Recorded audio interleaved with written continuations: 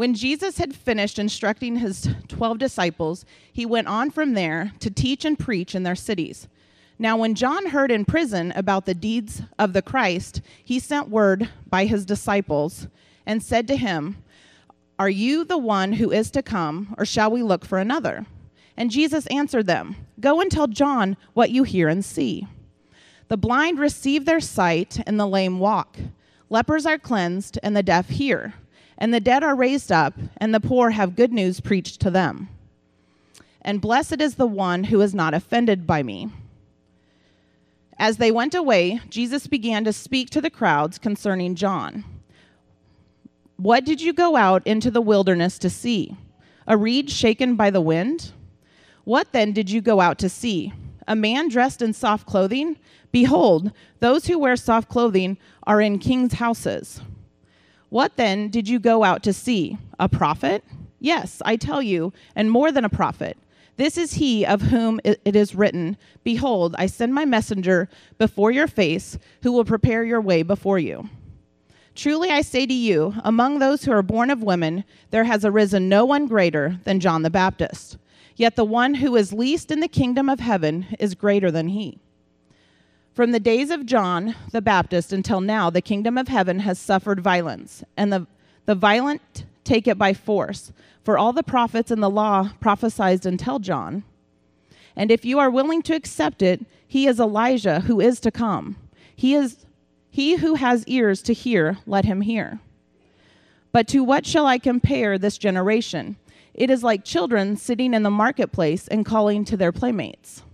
We played the flute for you, and you did not dance.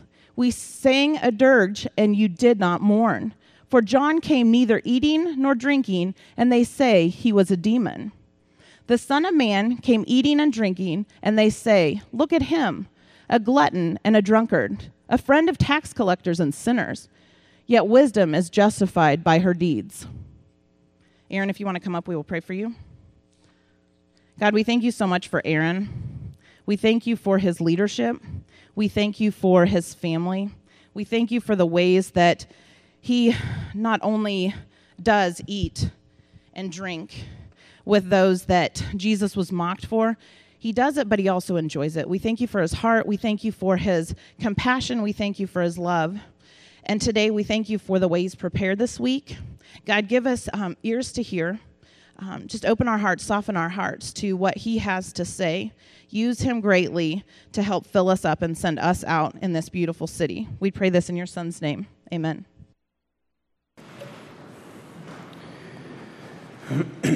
Amen. Thank you. Nothing like a really long passage. I love preaching the long ones.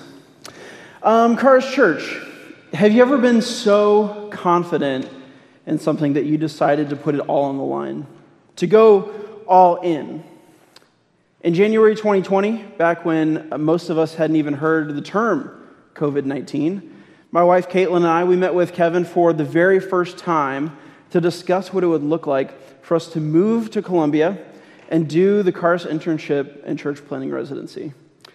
As we left that lunch, we both got in the car, we looked at each other and said, I think this is what God has next for us. So we planned to move here the week after I graduated on May 1st. We knew that we wanted to live in this neighborhood, and as our good fortune would have it, some friends who were living nearby at the time connected us with their landlord, who had another house available just up the street. We reached out, and it sounded like they were going to be doing some renovations on the place, but they told us that those would be done in early May. It was going to be perfect. We were going to live on the same street as our friends, within walking distance of our church, in this nice, new, updated house. Now, I probably don't need to tell any of you that everyone who made long-term plans in January 2020 was in for a bad time. We knew that God wanted us here in Columbia, but during the pandemic, it became this ongoing struggle for Caitlin to find a job here, for me to find a part-time job to supplement the internship, and we worried that we might lose the opportunity to rent this house. We stayed in contact with the landlords over the summer and let them know that we were being delayed. They said that's okay. The pandemic has also delayed the construction process and the renovation process. So we thought, this is great, It's still going to work out just fine. Eventually, Caitlin lands this job, and the start date is the end of August. I reach out to the landlords, let them know, and they say, great, we're expecting the renovation to be done by the end of August. Wow, everything's lining up perfectly.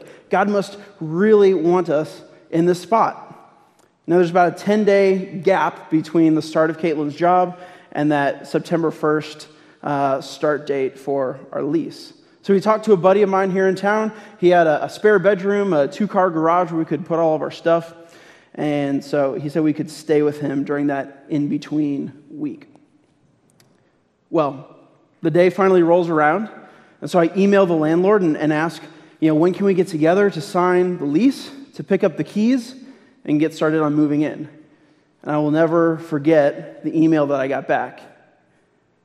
There is currently no timetable for this renovation to be completed. The house is still in need of a kitchen and a bathroom. I couldn't believe it. Unlike the house, I was completely floored.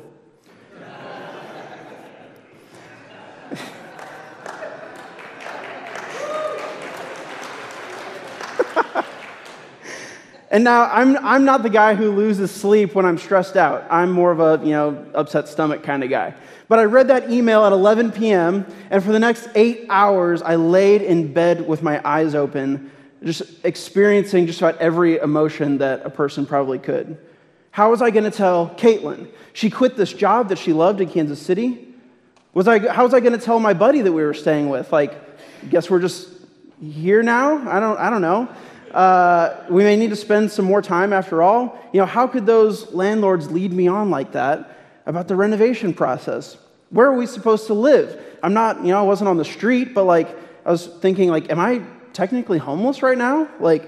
God, it seemed like you were lining everything up perfectly so that this would work out just the way we needed it to, in spite of all the chaos going on in the world right now. Were we wrong? Were we supposed to move here at all? Is this part of your plan? We're doing exactly what we thought you wanted us to. Why are you letting this happen? And now, I'm here this morning worshiping with you all. So spoiler alert, things did end up working out in a different way, eventually. But church, I'll ask you again.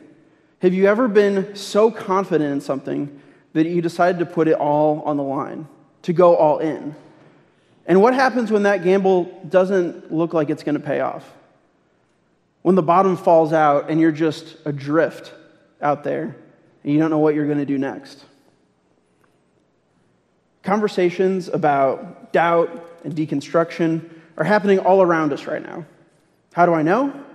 Because I know you all, and I've talked to you all, and you've shared with me experiences from the last several years about the doubts and the difficulties that you all have gone through.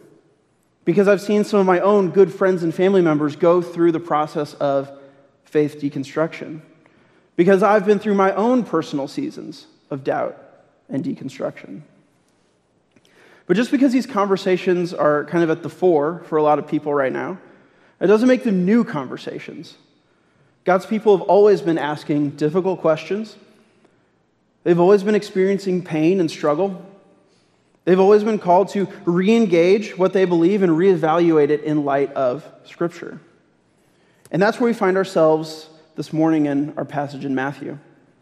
As Jesus closes out that large block of teaching that is Matthew 10, we see Jesus encounter the crowds and the disciples of John the Baptist.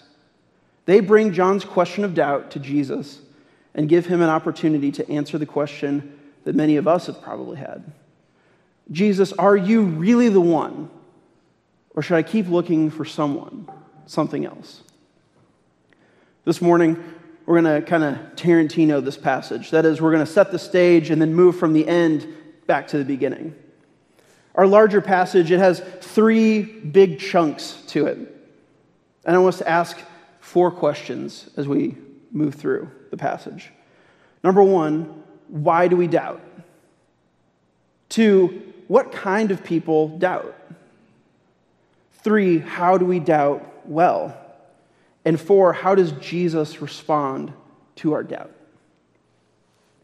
Before we begin, we should also probably define some terms, because too often we find ourselves using the same vocabulary but a different dictionary. What are we actually trying to communicate when we talk about deconstruction and doubt and things like that? Let's talk about deconstruction first, since that term is kind of specifically having a cultural moment right now. When we think about deconstruction, there's actually a couple of ways that we can understand it. I'm going to paraphrase here from a couple of scholars, Michael Kruger and Sean McDowell. On the negative side, there's what we'll call kind of a critical or total deconstruction. This kind of critical deconstruction is essentially the same as deconversion and ends up undermining or denying core doctrines of historical and biblical Christianity. Even if that person would continue to insist on calling themselves a Christian, effectively, they've left the faith. Anything related to biblical, historic, or evangelical Christian teaching is kind of inherently assumed to be toxic and that it should be discarded.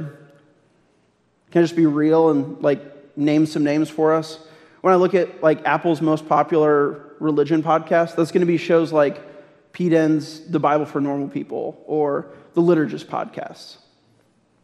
But not all deconstruction has to take that form, and not all deconstruction is inherently negative, in fact.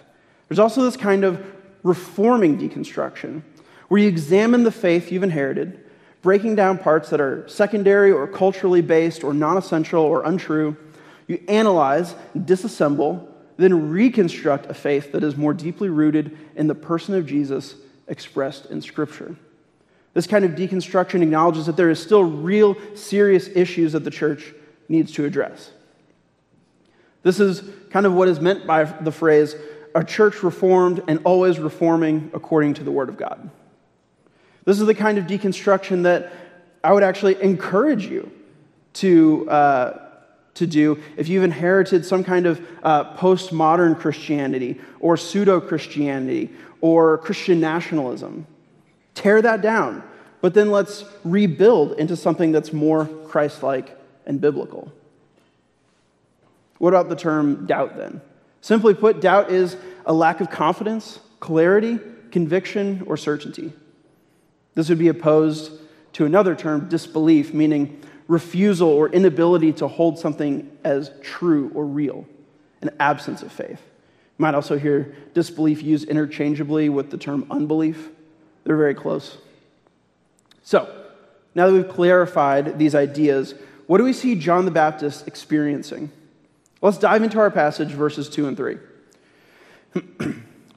When John heard in prison about the deeds of the Christ, he sent word by his disciples and said to him, "Are you the one who is to come, or shall we look for another?" John is experiencing the persecution that Jesus had spent all of Matthew 10 promising. He's been imprisoned by King Herod for calling out his adulterous relationship. He gets wind of Jesus' ministry, and things just aren't quite adding up for him. And with that as our backdrop, let's begin answering those four questions this passage raises for us about doubt and deconstruction. Let's start at the end and work our way back. Take a look at verses 16 through 19. Help us see why we doubt. "But to what shall I compare this generation? It is like children sitting in the marketplace and calling to their playmates. We played the flute for you, and you did not dance.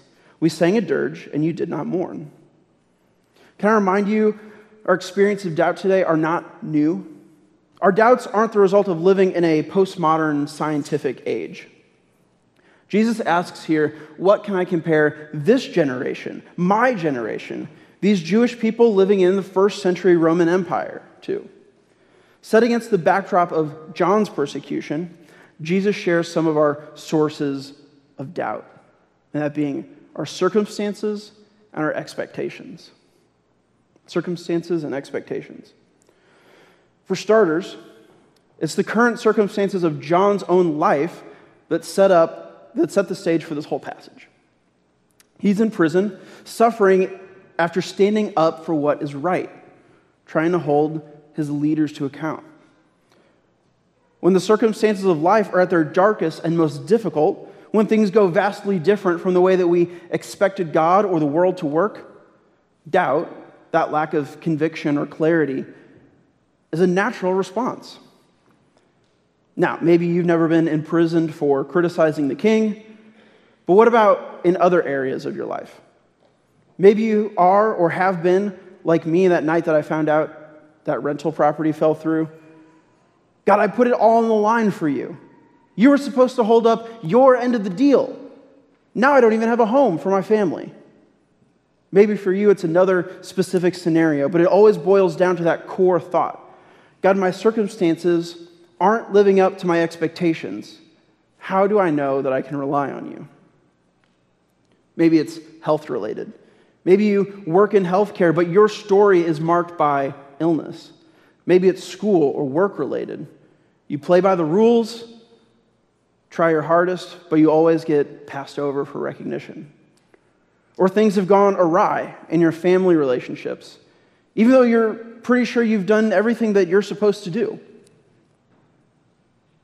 When Caitlin and I do premarital counseling for engaged couples, we try to devote an entire session to addressing the expectations that people bring into their marriage. And these often unconscious expectations are shaped by the worlds that we grew up in, our family of origin. But it's important to unearth those expectations because we can think that the person we're about to marry ought to always do things in a certain way, only to learn that, well, that's just how my family did things growing up. And so when they fail to meet our expectations, even though we didn't know they existed, it can create a lot of relational tension, doubt. Who is this person that I married? Are we meant to be together? Are we really right for each other? And it's not totally different from the way that we think about our relationship with God. We grow up in this hyper-competitive culture that, at least on its surface, claims to be a meritocracy. So we're enculturated to expect that in all areas of our life. If we take care of business on our end, we'll get that promotion. We'll get that raise, that good grade, that romantic partner. But we see throughout Scripture that God often does what is counterintuitive to our culture. A crucified Messiah? No way. So, when God fails to meet the expectations that we had for him, even though he didn't set those expectations for us, we become like the children in the marketplace. God, I play the flute. Why aren't you dancing? God, I'm singing the funeral song, but you're not mourning. When our expectations go unmet, we can often fall into a season of doubt. But there's another reason that we fall into doubt and disbelief, or begin to deconstruct our faith. And most people probably don't want to hear this, but underlying unrepentant sin can often lead us down that path. Look at verses 18 and 19. For John came, neither eating nor drinking, and they say, he has a demon. The Son of Man came, eating and drinking, and they say, look at him, a glutton and a drunkard, a friend of tax collectors and sinners. Yet wisdom is justified by her deeds. Jesus speaks both about he and John's ministry here. Maybe you remember a long time ago when we were in Matthew chapter 3, and we read about John and his preaching and baptizing ministry. He's a wild character whose wardrobe consists of camel hair robes, and his weekly meal prep is simple. Nothing more than grasshoppers and honey. But what was John's central message in Matthew 3? He says, repent, for the kingdom of heaven is at hand. Compare that to Jesus. His first miracle is turning water into wine at a wedding reception. Then in Matthew 9, the religious leaders criticize Jesus and his disciples. How dare you eat with those disgusting tax collectors and those filthy sinners? But what is Jesus' central message? It's actually not different from John's. In Matthew 4, we read, repent, for the kingdom of heaven is at hand. Same message. Jesus points out the hidden sin and the hypocrisy of those who doubt and disbelieve he and John. They say that they reject John because he's this grade A weirdo who lives in the desert with strange clothes and a gross diet. But then when Jesus comes along preaching the exact same message in the opposite way, they reject him too, because he eats and drinks too much and spends time with the wrong people. The doubters and disbelievers, they reject Jesus and John and fail to take part in the kingdom because they reject that command to repent from their sins. It's not about the method, it's about the message. Now, don't hear me the wrong way. What I'm not saying is that all doubt and faith deconstructions is related to some kind of latent sin in our hearts. That's not the reason for John's doubts here in our passage. As I already said, our doubts are often related to circumstances of life that are beyond our control or unmet expectations that we may have passively inherited. But we'd also be kidding ourselves to say that sin doesn't or can't play a role here too, because that is what sin does by nature. It blinds us to the truth of the gospel. We get addicted to our sin, and then we refuse to turn away from it. If we're being truly honest, oftentimes our circumstances, our expectations, and our sins become intertwined. They exacerbate one another. And that traps us in these seasons or cycles of doubt. We'll discuss here in just a bit how we can doubt well in those seasons. But let's keep moving through our passage this morning. Our doubts are often caused by circumstances, shattered expectations, and sin. But what about our other questions? What kind of person or people are susceptible to doubt? To put it bluntly, all of us. There's no one kind of person, one kind of Christian, one kind of church tradition that is more prone or less prone to doubt. And I don't say that to scare you. I don't think that I'm telling you to be looking out for the boogeyman of doubt and deconstruction every time your life gets difficult. But let's look at the middle section of our passage, and I'll show you what I mean. Let's read that big chunk, verses 7 through 15. As they went away, Jesus began to speak to the crowds concerning John. What did you go out into the wilderness to see? A reed shaken by the wind? What then did you go out to see? A man dressed in soft clothing? Behold, those who wear soft clothing are in the king's houses. What then did you go out to see? A prophet? Yes, I tell you, and more than a prophet. This is he of whom it is written, Behold, I send my messenger before your face, who will prepare your way before you. Truly I say to you, among those born of women, there has arisen no one greater than John the Baptist. Yet the one who is least in the kingdom of heaven is greater than he. From the days of John the Baptist until now, the kingdom of heaven has suffered violence, and the violent take it by force. For all the prophets in the law prophesied until John. And if you are willing to accept it, he is Elijah who is to come. He who has ears, let him hear.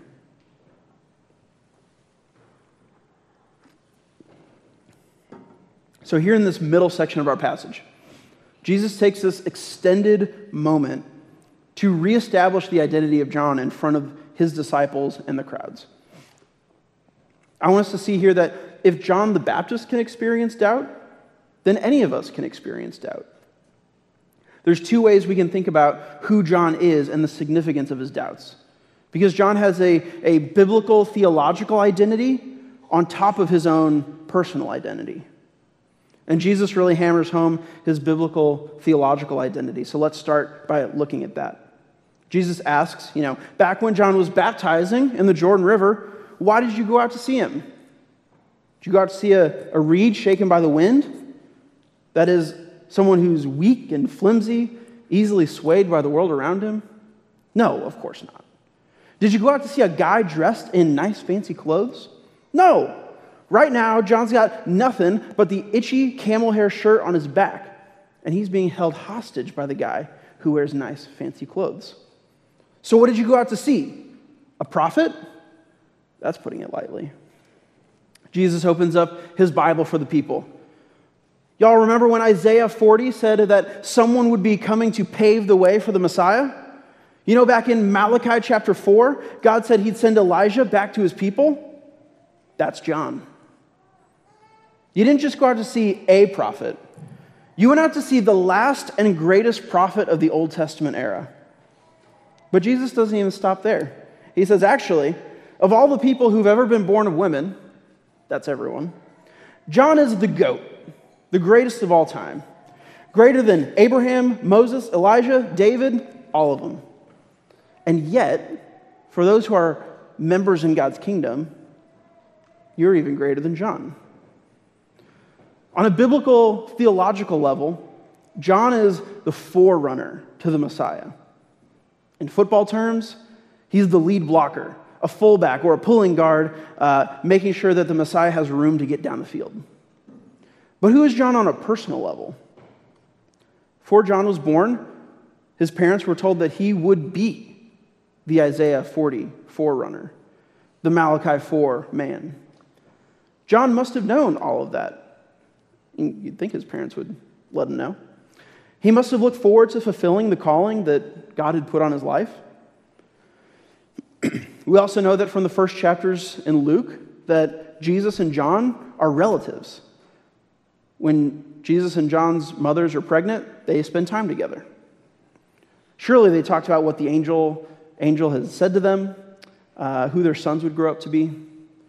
Though they grew up in different regions of Palestine, Jesus' family made pilgrimages down to Jerusalem, and I kind of have a hard time believing that Mary and Elizabeth never got the cousins together. So John the Baptist has both a personal and a prophetic relationship to Jesus. Don't miss this either. This is why doubt and deconstruction can be so disorienting for us when we experience them. You'd think that, especially in light of his own preaching ministry, that this would be the last person who would doubt who Jesus is. In all the gospel accounts, John baptizes Jesus, the Holy Spirit descends visibly onto Jesus, and a voice from heaven says, "This is my son, who I love." Like, I don't know if I'd be able to doubt anything after I saw that, you know? Yet John is the man who we read about this morning who doubts if Jesus is the Messiah. John sends his disciples to ask if Jesus is the Messiah. If John the Baptist can experience doubt, any of us can experience doubt. But this question isn't just about Jesus' identity. It's about John's identity too. Because if Jesus isn't the Messiah, then who the heck is John? If Jesus isn't the Messiah, then is John really the forerunner? And if John isn't the forerunner, why did he waste his life in the wilderness, eating bugs and wearing scratchy clothes? Why is he now rotting away in a prison cell? For John, his whole life is literally riding on the answer to this question. And we can experience something similar. We talk all the time, for good reason, that Christians have their identity rooted and secure in Jesus. That's where we find our ultimate identity. That also means, though, when we experience seasons of doubt, that we're going to experience chaos within our own selves as well. If Jesus isn't the Messiah, then who are we and what are we even doing here? This is why doubts are never just theological problems that have to be solved on an intellectual level. That's part of it, but it's usually more than that. So if none of us are impervious to doubt, how do we doubt well? And how does Jesus respond to doubt? These are perhaps the two most important questions that we have this morning. How do we doubt well? I think we should look at John as a positive example. Let's read verse 2 again, because it's where we'll find the most important things here. Now, when John heard in prison about the deeds of the Christ, he sent word by his disciples. Okay, what do we see here? I like what Jeff Metters points out from this passage. Number one, John doubts in the context of community. And number two, John takes his doubts to Jesus. John doubts in the context of community, and John takes his doubts directly to Jesus. John doubts in the context of his community. John sends his disciples to ask Jesus the question. Just because he's in prison, he hasn't given up his mission yet. He hasn't disbanded his spiritual community, his followers. It's insanely tempting for us when we're experiencing doubt or going through deconstruction to step away from or outside of the church community. We think that we can handle our circumstances, our sin, our shattered expectations on our own. We think that dealing with doubts has to be some kind of solo mission. We say to ourselves, what would everyone say if I let them know I wasn't 100% sure about all this? On the flip side, Karis, this means that we absolutely have to be a family of faith that can walk with people through seasons of doubt. In his recent book on deconstruction, Sean McDowell writes, people don't leave the church because of unanswered questions. They leave the church because they have unasked questions. Questions that they know that if they ask them, they'll be ostracized, looked down on. How could you even think about asking that question? Church, if people can't bring their doubts in here with them, then people will just leave here with them and not come back. The short book of Jude was written by Jesus' own brother, who initially doubted that his brother was the Messiah. And in verse 22, he says simply this, have mercy on those who doubt. Church, if you're not currently in a season of doubt, then that's your application point this morning. Have mercy on those who are doubting. Second way that John shows us how to doubt. He takes his doubts to Jesus. If it's natural for us to distance ourselves from the church community while we're doubting, how much easier is it for us to distance ourselves from the one who we are doubting? Yet John shows us how to doubt well. If we're unsure about someone or something that someone has said, then that's the person that we need to clarify things with. When we doubt and deconstruct, we spend so much time in books, articles, podcasts, good resources, hopefully. But do we also spend that same time in prayer, going to Jesus, seeking Him in the middle of that? Now, prayer isn't any easier when we're going through seasons of doubt. That's where we need to lean into our church community. Allow them to pray with us, alongside us, to lead us and guide us. One final question for us this morning before we finish up. How does Jesus respond to our doubt? There's two things here, and they're both amazing. In those verses in the middle of our passage, Jesus isn't just extolling John to the crowds. He's giving John his identity. John says, Jesus, who are you? If you aren't who I think you are, then who am I? But doubt does not get to define John because Jesus gets to define John. If you're here this morning and you're just scraping by, struggling through a season of doubt or a process of deconstruction, know this.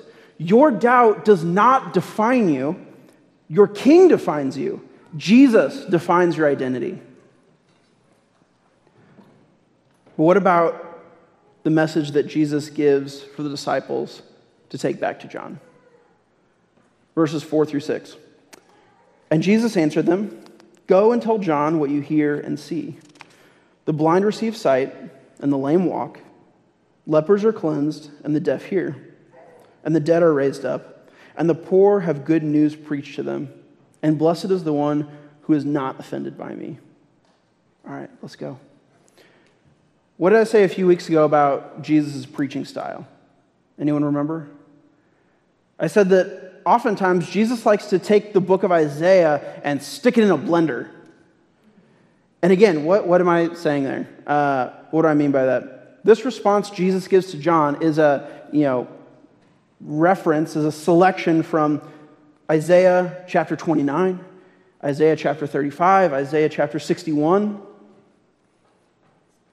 This is how Jesus is demonstrating to John who he is.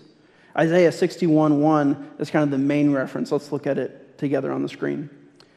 The Spirit of the Lord God is upon me, because the Lord has anointed me to bring good news to the poor. He has sent me to bind up the brokenhearted, to proclaim liberty to the captives, and the opening of the prison to those who are bound. Is there anything that sticks out to you between the prophecies and the way that Jesus quotes them? We've got all these images from Isaiah, blind seeing, lepers cleansed, deaf hearing, dead raised, good news to the poor. And that's it. Of all the Isaiah images used here, the one that's noticeably left out is the opening of the prison to those who are bound. I got to imagine that John's disciples, they come back, see John in the cell. They come back with Jesus' message. It's written down on a leaf or something, like a piece of papyrus. And he's like, they're telling John about everything that Jesus said to them. John's like, yeah, blind see, cool. Lepers cleansed. And anything else? And his disciples like turn the note over a couple times. Blessed is the one who's not offended by me. What a gut punch, right? In the middle of John's doubts, he's thinking, if Jesus is the Messiah, then I shouldn't be here. Or at least I won't be here much longer. And Jesus tells him, actually, I am the Messiah. See? But here's the thing. You're right where you need to be. John's in a tough spot because he actually needs to do some reforming deconstruction in this moment. Even at this point, John is imagining the revolutionary warrior Messiah, not the suffering servant Messiah.